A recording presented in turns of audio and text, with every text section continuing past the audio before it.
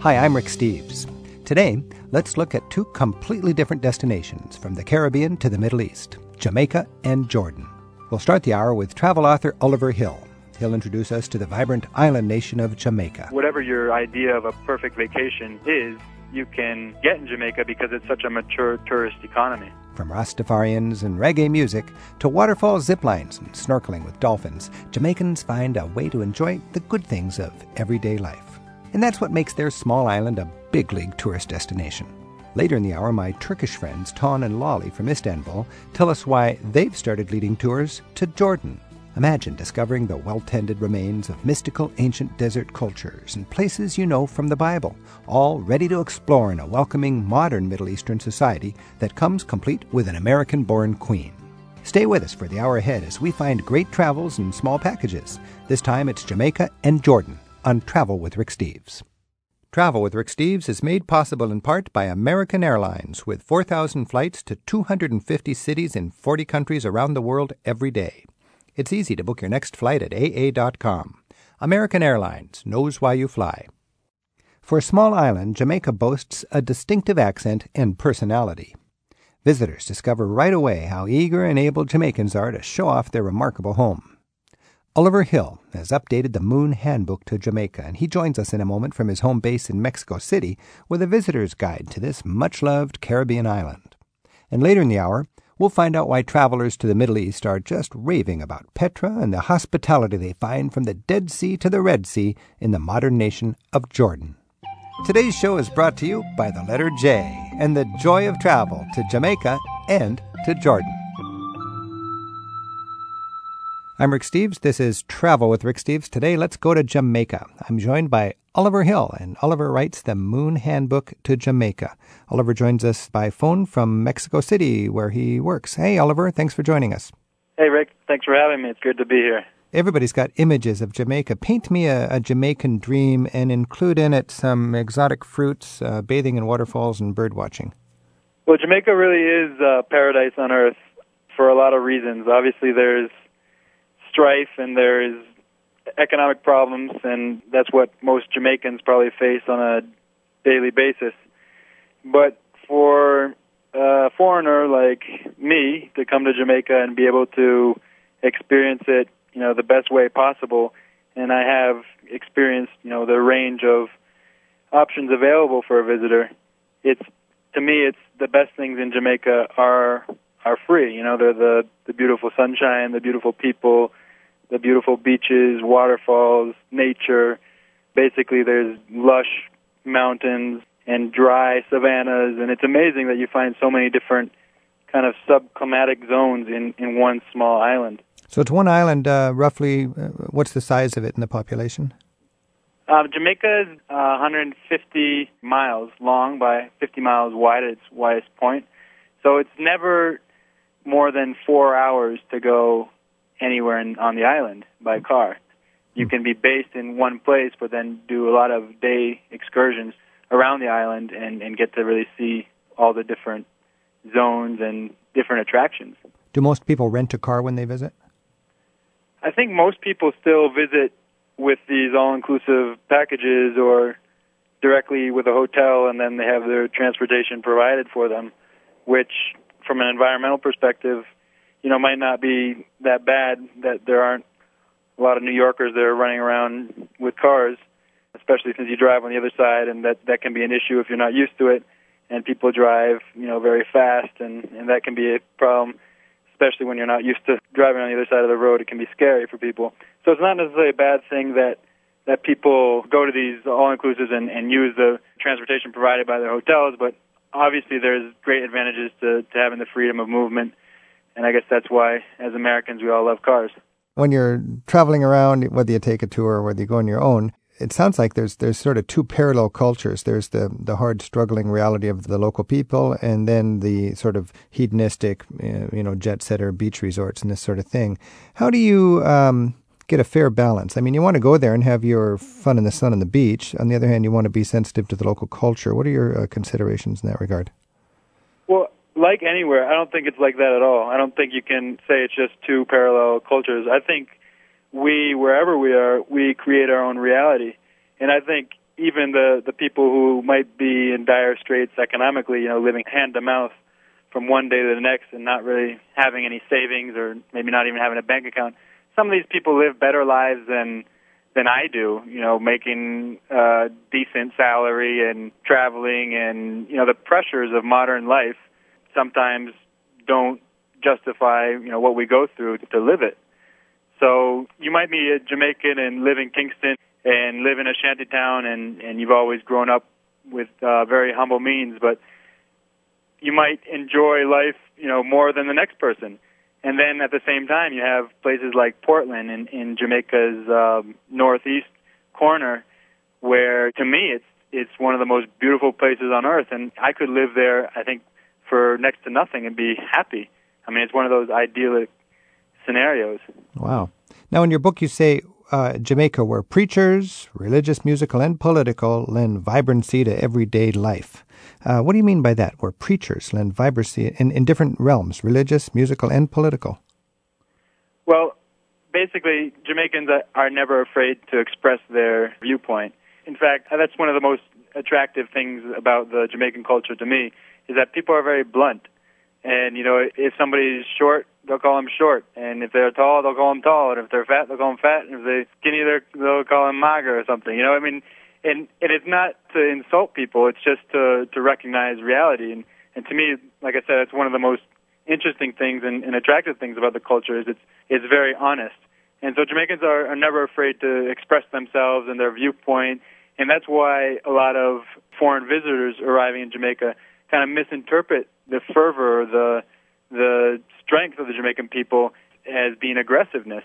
And if you're in a heated conversation, somebody from the U.S. might think you're fighting, but it's this way of expressing yourself. So there's a vibrant sort of political discussion going on then, I would imagine. Well, politics, I just completed this documentary a few years ago called Coping with Babylon, which basically focuses on the Rastafari culture, and Rastafarians are very political. And I guess you could say Jamaicans are very political, but not in the sense of having a two-party system, which they do. But for so many years, the People's National Party was in power, and it just changed, after the whole legacy of Edward Seaga. It was only this past year that the JLP, Jamaica Labour Party, came to power. So in a political sense, there's been a lot of stagnation, and people are really fed up with politics in the government sense. Oliver, if you're considering a trip to the Caribbean, how is Jamaica distinct from the other Caribbean islands? Which islands would be most similar that you might want to avoid for the sake of avoiding redundancy? Which islands would be good to pair it with? Well, you're asking the author of a travel book to Jamaica, so obviously I'm biased. But honestly, I've been to, every large island in the Caribbean, and Jamaica is definitely unique. It's the Jamaican people will tell you because it's, touched by Jah or touched by God. For me, it's just the vibrancy and the texture of the Jamaican culture. The national motto is out of many, one people. And people just draw inspiration from this past, and the past is very much alive in Jamaica. I'm sure that's the case on the other islands as well. One of the things I always say that is great about Jamaica is it's so small, and you have such a diversity of places to go to, diversity of restaurants, music, nightlife. Basically, whatever your idea of a perfect vacation is, you can get in Jamaica because it's such a mature tourist economy. I'm Rick Steves. This is Travel with Rick Steves. We're speaking with Oliver Hill, who writes the Moon Handbook to Jamaica. Let me just review a few basic things about traveling there. First of all, the ethnic heritage. Is Jamaica just black slave heritage? Is that where the people come from? No, actually, white people were slaves. Scots were slaves in Jamaica before Africans were slaves in Jamaica under the British. Indigenous Jamaicans are both white and black. Is that what you're saying? Well, yes, Africans were brought to Jamaica to be enslaved, and English people were brought to Jamaica to be enslaved. The Spanish supposedly discovered Jamaica, right? And they held it for a few years, but because they didn't have any gold, they weren't really interested in it to much of an extent. So when the African slave trade started, basically huge numbers of Africans were brought in from all over Africa, and it became a transshipment point for slaves coming to the U.S. Now, you've got a little bit on the language in your book. Is it it's a pidgin kind of English, or what are the language skills for Jamaica? Yeah, Patois is basically, I think of it as a dialect. You have elements of Irish in it. I think the reason it's so difficult for me or somebody from outside Jamaica coming there, never hearing it before to understand it, it's very thick.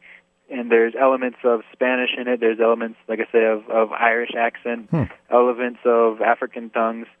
So to me, it's a beautiful language, and you have, artists who really play on that. Is it printed in the newspapers, this dialect? There is literature that's written in Patois, and mostly it's, literary figures who have kind of identified the language as an element of pride. In the newspapers that you read every day, maybe the cartoons might be in Patois, but generally the newsprint is in Papa English. Because one of the charming things for me in Belize was buying the newspapers in Belize City that actually were printed in the pidgin English. What they do a lot in Jamaica is they'll use the quotes. They'll put the quotes in Patois when they're quoting somebody. Let me hear a little bit of the Jamaican English. Oh, I just understand Patois. I don't. Me not chat Patois. Okay. Me not really chat Patois. What is that? I don't really speak Patois. I guess one thing that you try to do when you're going into a new country is catch on to little catchphrases, right? That kind of make you feel like you know more than you do. Right. So you can always say "Wagwan, brethren." If somebody approaches you, you say "Wagwan, brethren." So basically, what's going on, brethren? Oh, say that slowly so I can hear the pidgin. Wagwan, brethren. They drive on the English side of the road then, like the English people. Does that go back to their colonial heritage?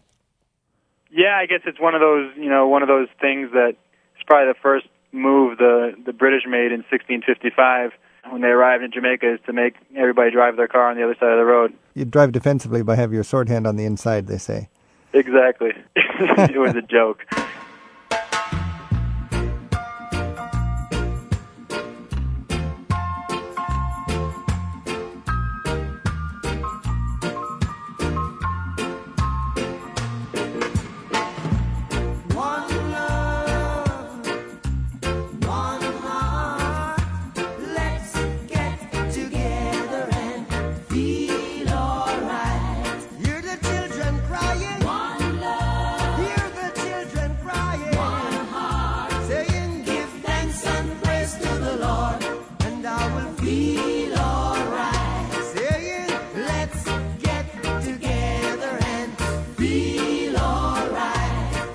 You can email us at radio@ricksteves.com. Our phone number is 877-333-RICK. That's 877-333-7425. I'm speaking with Oliver Hill, the author of The Moon Handbook to Jamaica. I'm Rick Steves. This is Travel with Rick Steves.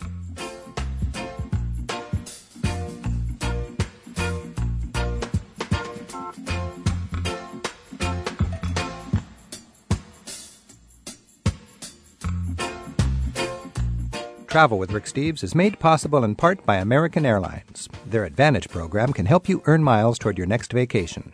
Details are at aa.com. American Airlines knows why you fly. أنا اسمي كولين كليمنت. أنا أصلاً من إدنبرا في اسكتلندا، بس أنا عايش في اسكندرية في مصر من 15 سنة. وأنا مسافر مع ريك ستيفز. And that was Egyptian Arabic for my name is Colin Clement. I'm originally from Edinburgh, Scotland, but I live in Alexandria, Egypt. And I travel with Rick Steves. It's Travel with Rick Steves at 877-333-RICK, and by email we're at radio@ricksteves.com. We'll switch gears to the Middle Eastern desert land of Jordan in just a bit. Right now, Oliver Hill joins us from his office in Mexico City. He's just finished updating the Moon Handbook to Jamaica, and he'll clue us in on what's new. So won't you try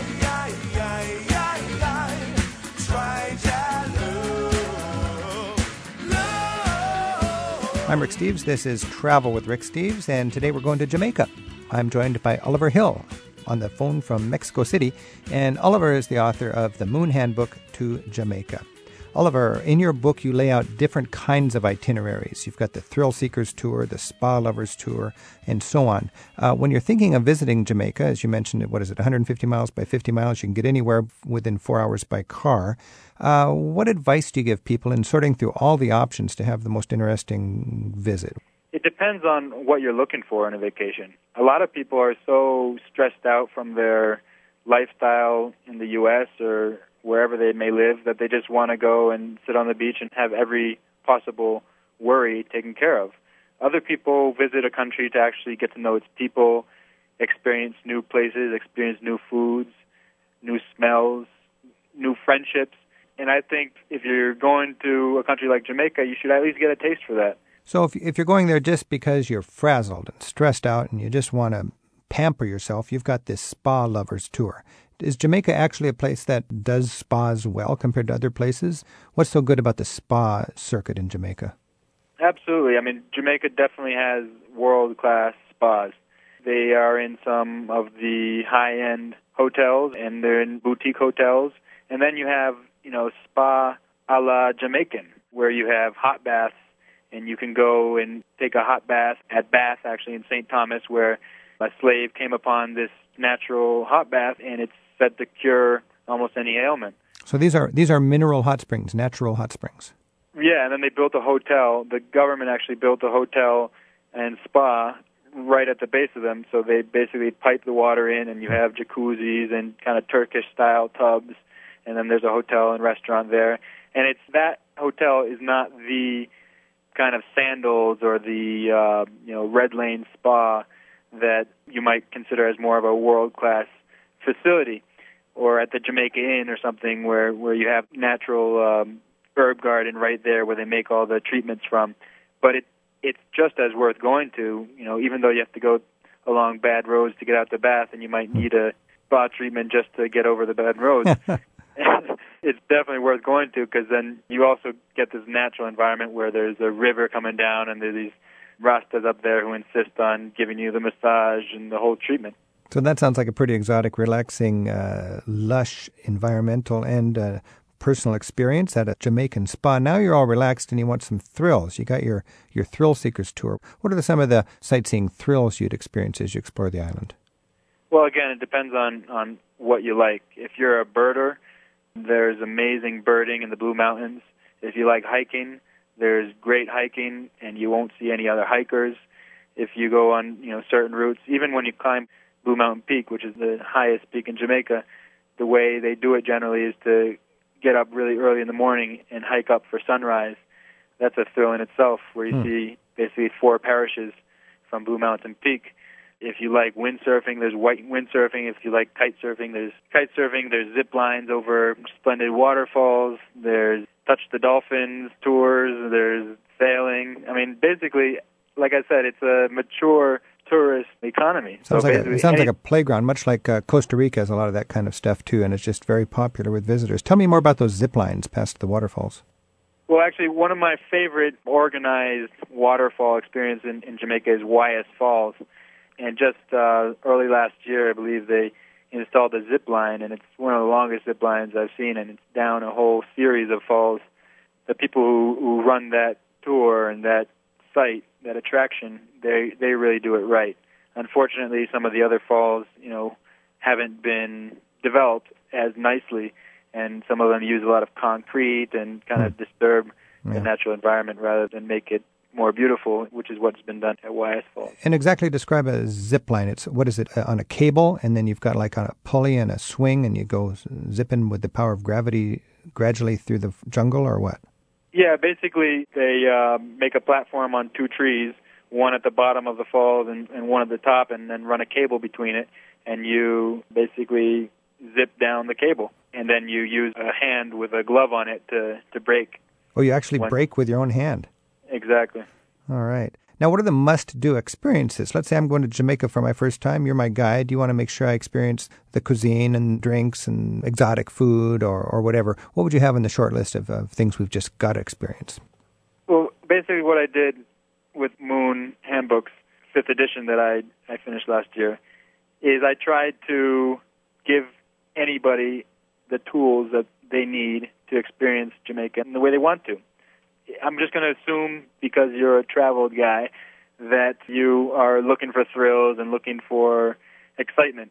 So I would recommend landing in Montego Bay and checking out some of the better restaurants in town and going to some great houses. These are old plantation houses where, the master of the plantation lived, and that gives you a real chance to go back in time and kind of understand better the formation of the Jamaican culture. And then I would recommend Pelican Bar, where you go out in a little fishing boat out to this sandbar where there's this ramshackle restaurant and bar, and where you just snorkel around all day and eat fish and drink beer. And then I would take you to Wyeth Falls, like I just mentioned. Appleton Estate is right there near Wyeth Falls. The thing is, Rick, is I could go on and on. I haven't even gotten to the beaches, where Right. I could take you to the beach where they filmed Dr. No, which most tourists have never been to and don't even know about. And it's right next to Ocho Rios. And would you do most of that with a home base in Montego Bay or something like this? Depends what your hotel arrangements are, basically. I would recommend a couple of days on one side. It depends how long your stay is, obviously. Right. In an ideal scenario, say like the 10-day tour, best of the best yeah. in 10 days, I would probably recommend, 2 or 3 different bases over those 10 days so that your daily outings aren't exhausting. All right. I'm Rick Steves. This is Travel with Rick Steves, and today we're going to Jamaica.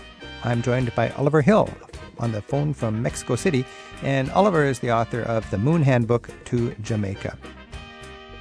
Barry emailed us from Corvallis, Oregon, and asks, how much has Jamaica changed over the last 20 years? He was down in the Negril Yacht Club and really enjoyed the lobster there, Mon.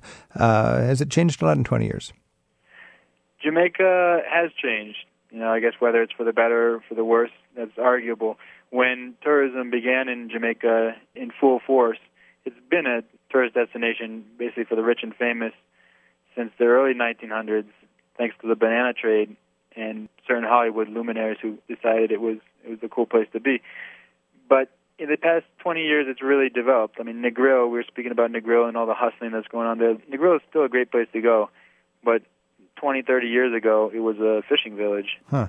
And now you have, more and more huge hotels.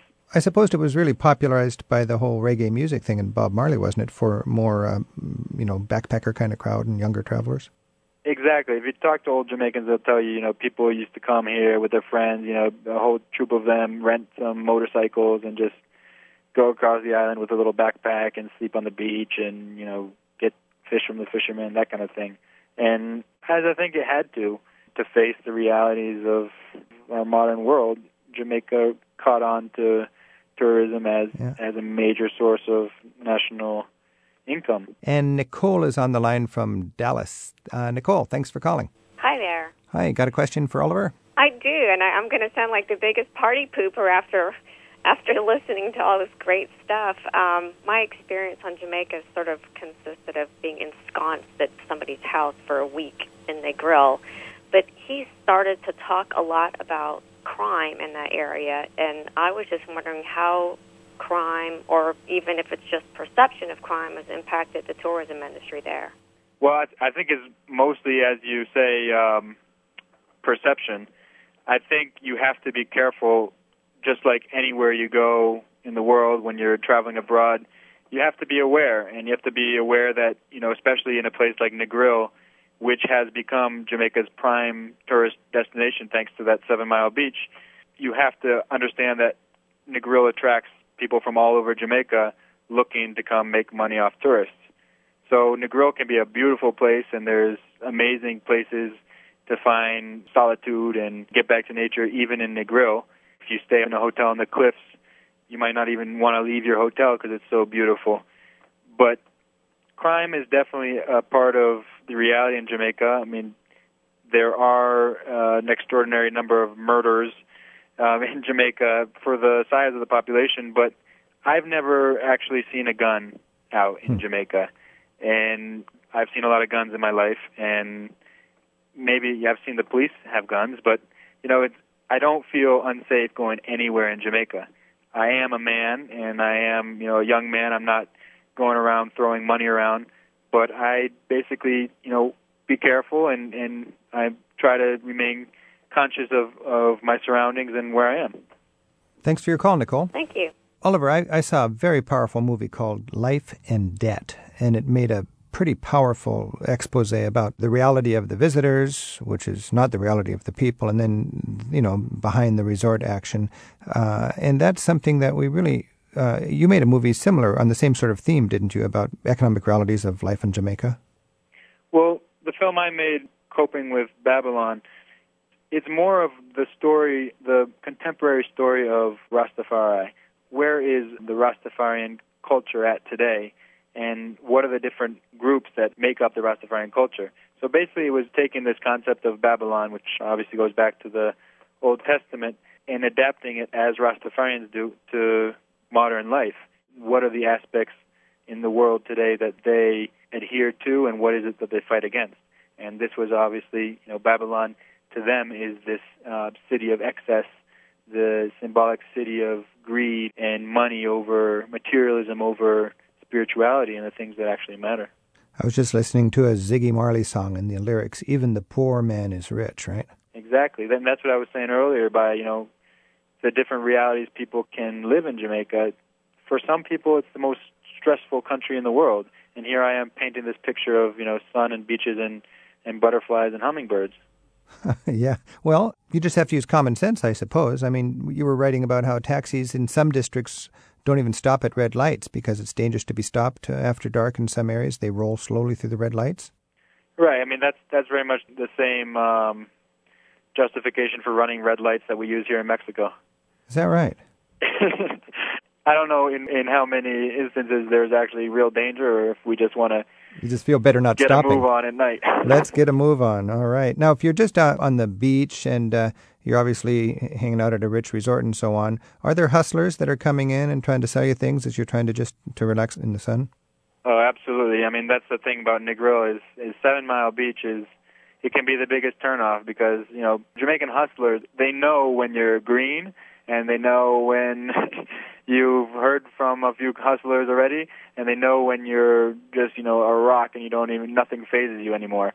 You have to be firm and you have to be confident and you have to understand that, we know that money doesn't grow on trees, but in Jamaica, some people think it does. And I've had people say, give me $2, give me $2.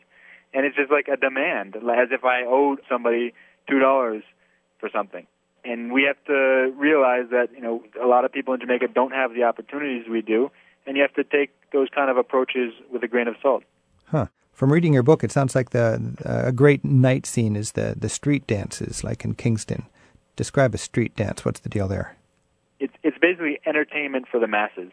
All it takes is a sound system, a DJ or a disc jockey who comes and brings the music. And then they set it up wherever they want to, and in the early evening you might have a couple of people hanging out, and then by 2 in the morning you're getting a little bit more of a crowd, and by 4 or 5 in the morning it's just the street is packed, and the cars have a tough time getting through at 7 or 8 in the morning when the normal business day starts. That must be quite an experience for a traveler to take part in. Absolutely, and the Japanese have definitely discovered that aspect of Jamaica. You can't go to a street dance in Kingston without seeing Japanese tourists enjoying it. And it's unfortunate that more people don't enjoy that because it's really a free environment where people shun violence, and it's really a safe place to be, even though many of these street dances are in the middle of the ghetto. If they're in the literal ghetto, you'll probably want to go there with somebody local. But I've never been hassled. I'm hassled much less at a street dance in the heart of downtown Kingston than I am walking along the beach in Negril. Well, I like that phrase, the more dance is, the less crime is, right? Exactly. So the police actually recognize that this is a safety valve where people can let off some steam and get out and celebrate and enjoy the good parts of life even if they're not wealthy. Yeah, but the Babylon, them lock off the dance enough time. Say that again? Police tend to lock off the dance when they want to, and if they're not getting their pay or whatever, for whatever reason, they will definitely shut down a dance. So it's not necessarily free from police, but I'm saying amongst the crowd, you're not going to find any problems. I mean, everybody just wants to check out how people are dressed and how people are dancing, what kind of moves they got, what kind of bling they got. That must be a fun that's what the scene. street dance is about. So anybody who wants to, with a little common sense, can enjoy the late night dance, street dance scene, especially in the big cities, Kingston mainly, huh? Yeah, Montego Bay doesn't really have that same kind of street dance culture. They try to, and they do like a street dance night, I think now at the brewery. But it's hard to replicate this. People who make a priority this kind of enjoyment and dancing, and the latest dance is, big thing. Have you learned the latest dance? And the latest talk, too. It's a very current culture. They want to keep current. And the most prolific music recording industry on the planet. And this small little island, the big music from the Little Rock. And people really, grab onto that. Wow. And it's the same with the dancing and with the talk. Patois is an evolving language, and people come out with the new talk, Oliver, if you could sum it up and just like put any photo of any image of any event, of any happening on the cover of your book to really sum up Jamaica for a visitor, what would it be and why? You don't like the little gazebo at the end of the dock? The little gazebo on the end of the dock looks pretty peaceful compared to a street dance. Do you like that? Well, I mean, I think it's an attractive image and it's neutral. It's a safe I think image. a lot of people who go to Jamaica wouldn't feel comfortable at a street dance. And Right. while personally I think that's sad, I think people need to know that, there's plenty of environments for you to feel comfortable in Jamaica and feel great, in fact. All right. So Jamaica can offer really what you're looking for if you know where to find it. Exactly. I mean, to me, there really is nothing better than the idea of, waking up in the morning and that sunshine and humidity start rising and you smell the lushness and going outside and climbing the mango tree and knocking a mango down and eating it and not having too much else to worry about. Sounds Jamaican to me. Hey, Oliver Hill, author of Moon Handbook to Jamaica, thanks very much for joining us. My pleasure, Rick. Thanks for having me. Is still moving to me. I seem like a fish in the sea all the time. And if that's what it takes to be free, I don't mind. Still moving to me. Next, we'll learn about one of the Middle East's most accessible destinations, Jordan, with Ton and Lolly Aran. 877-333-7425. That's our phone number, and we welcome your email questions and comments at radio@ricksteves.com.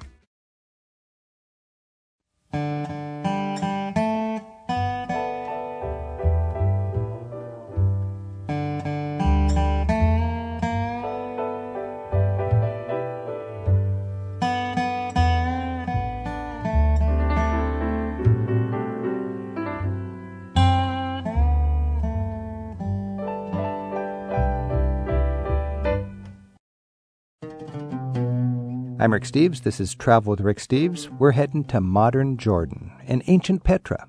It's a little country squeezed between Iraq, Syria, and Israel. It's got an American queen and some of the best ancient sites in all of the Middle East. It's Jordan.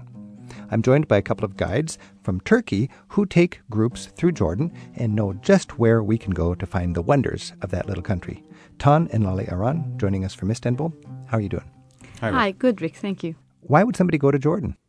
Well, in your studies in the high school, in the secondary school, I am sure things that you read about places in the history lessons back there, some of them are in Jordan now. Such as? Petra, or the things mentioned in the Bible took place, River of Jordan, Yeah. Jericho, The Dead Sea. the Dead Sea. Let's talk about those. Petra is the most famous. What is Petra? Petra is a sand city in the middle of the Jordan Desert. It is huge and it's spectacular and it has become famous, I can say, within the last 20 years. It was in the Indiana Jones film. Oh, that's the Indiana Jones Yes, images. yes, That yes. It's sort of a rosy sandstone. Yes. Cave dwellings. How old is it? It is about actually 3,000 years old, but what people get to see when they go there is about 2,000 years old. Okay. So, Ton, when you take somebody to Petra, how do you explain the place? How do I explain the place? We get local guides to do that. Yeah, that's good. And what does the local guide... It's magical. It really is magical. We're not just talking about the Roman history. We're talking about local cultures at the same time, the kind of cultures you've never heard about. Nabateans and all that. These are not very common in the Western world. But the story is we just take people there to show the magical atmosphere. What's magical about it? Think of different colored rocks, from red to green, all kinds of deposits, and gorgeous man-made facades built into that rock. You walk through a gallery of, say, a couple of kilometers, more or less. About 2 miles. About 2 miles. You walk through that, and as you pass that threshold, You're in front of a beautiful facade, a man-made facade called Treasury. It's not easy to describe with The words. Indiana Jones scene. It's the Indiana Jones Yes, image. it's the Indiana- Okay, so this is a city, basically, that's many centuries old. And Yes. it has this mystical sort of ambience. Yes. And you know what's most fascinating about Nabateans and Petra? It's very easy for somebody to think that why would people live in the middle of the desert there? What did they do? How did they get their water? What was their motive to be there? But you have to think in ancient means. Once upon a time, Nabateans that lived in Petra controlled the incense trade. Incense. Incense trade, yes. Incense trade, which does not make much sense to a modern man at the moment, but it was such a crucial thing back in the past. Like frankincense and myrrh? Yes, frankincense and myrrh. We always hear those. And That was a people big say, industry. It was a big industry. And you say, what are these things? Those three magicians gave them to Jesus, offered them, but for what? What are they? But back in those days, frankincense, it was more valuable than gold is. Why? Because it was used in the ritual rites in Egypt and in the temples around the Mediterranean, the incense, and it was used by Egyptians for embalming. Oh, very important. Very important. Very valuable, very important. precious. When you imagine that in 300 BC, there were approximately 7 million Egyptians waiting in line to be mummified one day. You need a lot of frankincense. Yeah, exactly. All right, I'm talking with Tan and Lolly Aran. We're talking about modern Jordan. We've got Adam on the line from Seattle, Washington. Hi, Adam. Thanks for your call. You got a question or a comment for Tan and Lolly? Yes, I have a question. What are the must-see sites in Jordan, and are there any hidden gems that you can recommend that are off the normal beaten path? So what would you say the top 4 or 5 sites are activities or things on your checklist, other than Petra, of course, which is everybody's first choice? The Wadi Rum. Wadi Rum is Wadi Rum, definitely. high on the list. Now, that's a desert, right? Yes, it is. Yes, it is a desert. Sort of like the Grand Canyon of Jordan. Red-colored desert. Okay, so you got a big Grand Canyon, Wadi Rum. What else? And not only go there, you need to do a jeep safari or a camel safari in the Wadi Rum as you get there. And probably stay in a camp. In a Bedouin camp. Bedouin. And in a Bedouin camp. So these are like desert nomadic camps, and exactly. And tourists can have this experience. Yes, but of course the facilities are very, very, very limited. But for the experience, it's worth to go through it. You'll freeze. You'll freeze. Yeah, it's the desert. It's very hot in the day, very cold in the night. Okay, so that's one. What's another must-see attraction? The Dead Sea. And why? Because you go below the sea level, you don't feel, actually it's not an interesting feeling, but going down to the sea level, there are very few places in the world you can do that, and going down to the Dead Sea, it's one of them. And do people still float on the sea? Yes, you can float in the sea. There are beaches that you can go, and you can't really swim, but float on the Dead Sea. You can do that. It's an experience I recommend. I'll never forget reading my magazine on the Dead Sea, floating. You're so buoyant, you can actually read without paddling. Exactly. You don't need a or mattress. have a cup of coffee with you or a cup of tea. Just enjoy it while No you're air floating. mattress necessary. Not necessarily. And don't forget, you're way below the sea level. Right. And if you have a little cut and you step into that salty sea, you feel it. Definitely, you do. You feel it. Okay, so the Dead Sea, that's a So fun don't experience. shave your legs before you go there. So what do we got Petra, which is the Indiana Jones city. We've got a sort of a safari into the Grand Canyon Desert, the Wadi Rum. We've got the Dead Sea. What else would be? To go to Mount Nebo, when I translate into English, it would translate as Prophet's Mountain. Prophet's Mountain. There is this mountain called Mount Nebo, and you can drive up to Mount Nebo and stay at one particular point where it's believed that Moses stood one day and God showed them the promised land. Wow. You can practically go there, stand at the same point, and just look around. That's an experience important to me because even today, after so many centuries of this event, people or Middle East or the world still is rotating around what happened. The Middle East, it's just moving the stones. Century after century, Century after hashing out the century. same problems. You just go there, stand there, just look around and try to understand, try to feel the same thing. So we've got Petra, which is the Rosie Sandstone Indiana Jones sort of wonderland. We've got the Wadi Rum, that is the Grand Canyon kind of desert. We've got the Dead Sea, where you can bob like a cork. What if you've got the Red Sea instead of the Dead Sea, right? Now, that would be the resort The area. Aqaba, yes, the Aqaba area. Now, is that Egypt or Jordan? Well, Egypt also has a coastline to the Red Sea, and actually Egypt's coastline to the Red Sea is much greater than what Jordan has. Jordan has a tiny bit of the coastline on the Red Sea. But they do have a resort Yes, there. they do. What would your advice be there? Why do people go there? Red Sea has a very rich marine life, and that's the main drive for people to travel there. especially if they're scuba divers or even if they dive with a snorkel. The marine life is very rich, very colorful, and fun to see. There are very good resorts. Most are newly built, so when you compare them to resorts around the Mediterranean, they're not as worn out. If you want comfort, I recommend that you go 5-star. On the Red Sea. You would want to choose a good 5-star resort, because in the other ones that are rated as 4 or 3, the service may be very disappointing. If you drop your hat into the Red Sea, what happens? It gets wet. You're right. That's the joke. All right. Adam, there's some interesting sites for you in Jordan. Oh, that sounds wonderful. Thank you so much. Yeah, thanks for your call. And it's got me fascinated. I didn't know any of this attractions of Jordan. Karen in Lansing, Michigan. Hi, Karen. Yes. Hi, Rick. I love your show, both on TV and the radio. Thanks very much. Do you have a comment or a question for Ton and Lolly about Jordan? Yes, I have a question. With regard to female travelers to Jordan, what type of cultural missteps or faux pas type of things should we avoid when in Jordan?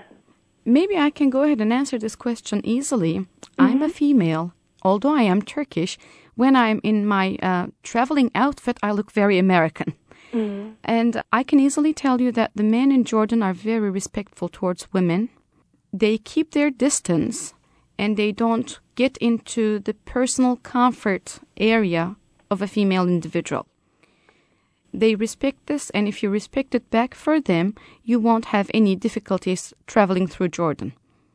Now, Peter Greenberg has a quote. He wrote, Jordan is one of the safest places I know, and the Jordan website, I noticed on their homepage, they print this as if people are worried about safety in Jordan.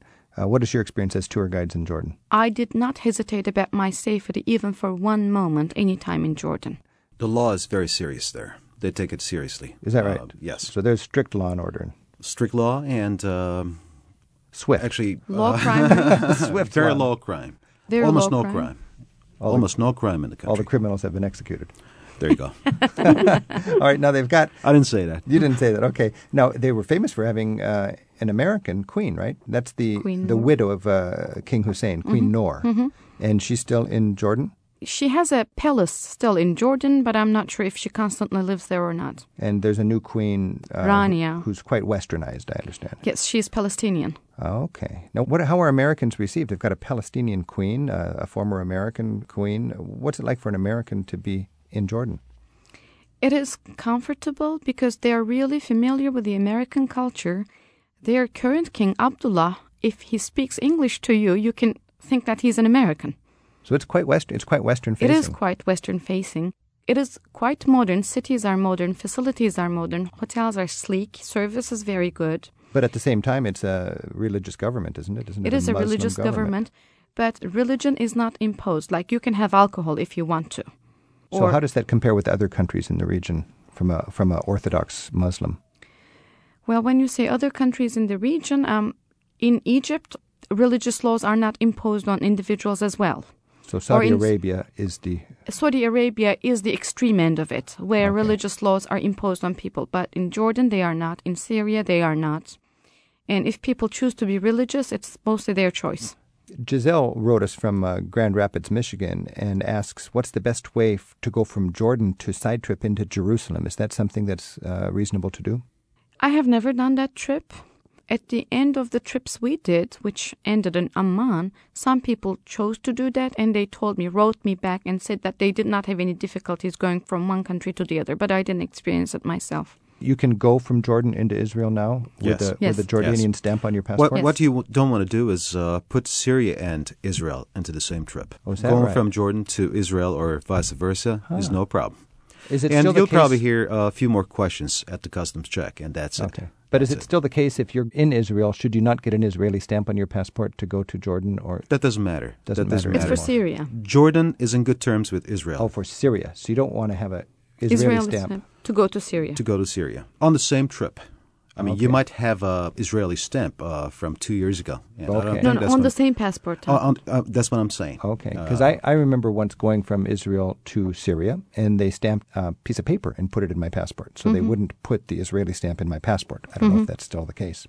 Karen, does that give you some ideas? It does. Thank you so much. Thanks for your call. And Bill from Beaverton, Oregon. Hi, Bill. Hi. Thanks for your call. Do you have a question about Jordan? Yes, I do. I guess you covered it a little bit here. I know we've had a very positive image of Jordan's government and monarchy of the past, and I was interested in their current government, and maybe in addition to that, something about the currencies that we might use when we'd come there. When talking about spending money, you can easily spend American dollars in Jordan without any problem. I paid restaurants in dollars and shops in dollars. I could use it wherever I felt necessary. As a tour guide, when you're paying things for your group, do you get Jordanian currency? I change into Jordanian currency, but if I ran short of the Jordanian currency, I could use US dollars wherever it was necessary. There's not much difference between the change offices, so you can, from one end to the other end, you'll probably get the same rate if you go to a change office. In other words, and change offices are very common in the country, so you might want to have some local currency and not deal with the American currency. You're probably better off in the markets using the local currency, I would think. With the local currency, everything is in local currency. I mean, they're okay with their currency in the country. So if you have some Jordanian dinars, it's going to be much better. But if your Jordanian dinars finish faster than you expected, you can easily use the American money. Pull out the dollars. Now, the capital city of Amman, I don't hear much about that from a tourism point of view. Is that worth working into your itinerary?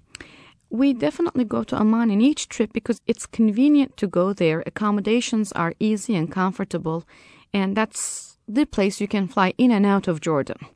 Isn't the museum with the Dead Sea Scrolls actually in Jordan? It is in Jordan. It's in Amman, in the center of the old town. Seeing the Dead Sea Scrolls is fascinating, and the museum is very nice. But if you're not familiar with the history of the Dead Sea Scrolls, you're just looking at old, shriveled, dark-colored things.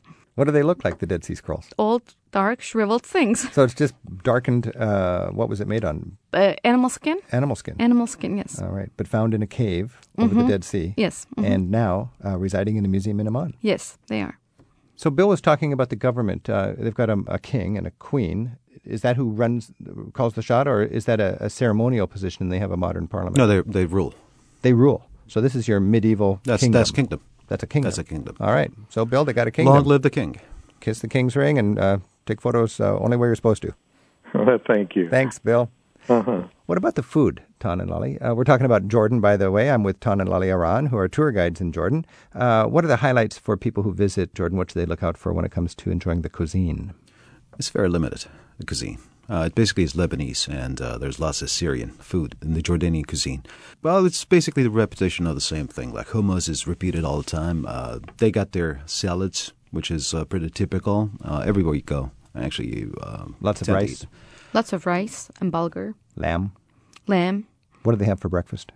It's very similar to the Turkish breakfast. Which is? They have cheeses, olives, butter, jam, bread, and yogurt. And with your groups that you've taken to Jordan, have people stayed healthy, or do they have some intestinal adjustments? Stayed healthy. Maybe it's a little bit because of us. The two of us are extremely picky on the food that we provide to our travelers. Mm-hmm. Sometimes travelers joke about us and say that you're like a general in an army and controlled on what we're eating. So you're trying to keep them healthy by being careful of what they eat. Yes. They're trying to give you the best of what they got. But you go into the old town, for instance, you find a fruit shop and they squeeze beautiful oranges for you and mix it with bananas and mixtures like that. It's beautiful. That's what they call a vitamin shop, something like that. It's unbelievable. Go off the tourist track. For instance, if you're in Amman, Amman is not a very attractive city, but when you go to the downtown of Amman, there's lots of opportunities to meet with the people, to try the real cuisine of Jordan, which is, I don't think, very attractive, but, there's lots of great delicacies out there. You may want to give it a try. And as a tour guide, if you're trying to keep your groups healthy, what's the main thing? That's no option. That's no option when you go this direction. You suffer from... you get a little diarrhea. Yeah, you get a little... Okay. That's adjustment. That's what we call adjustment. It runs its course. I'm speaking with Tan and Lali Aran. We're talking about Jordan. Tan and Lali, I'm fascinated by this Wadi Rum, this desert which is cold at night. It's like a Grand Canyon. And you stay with Bedouins there? You actually go on a camel ride? Or paint a picture for me. Give me the magic Jordanian experience in the desert. Going to Wadi Rum, it's like a mystical experience.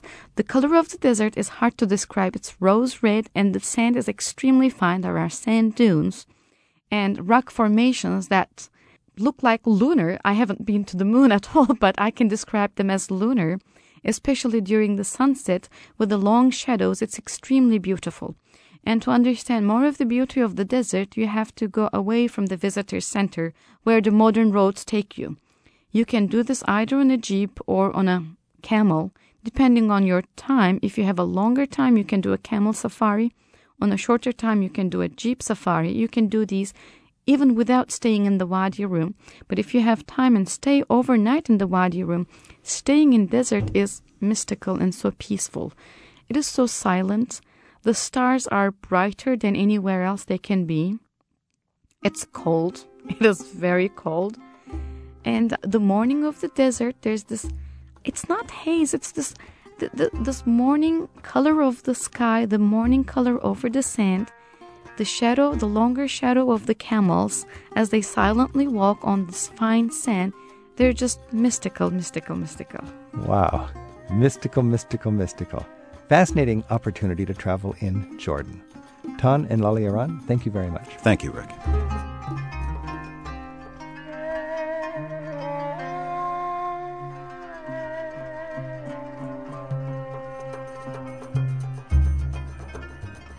Travel with Rick Steves is produced by Tim Tatton at Europe Through the Back Door in Edmonds, Washington.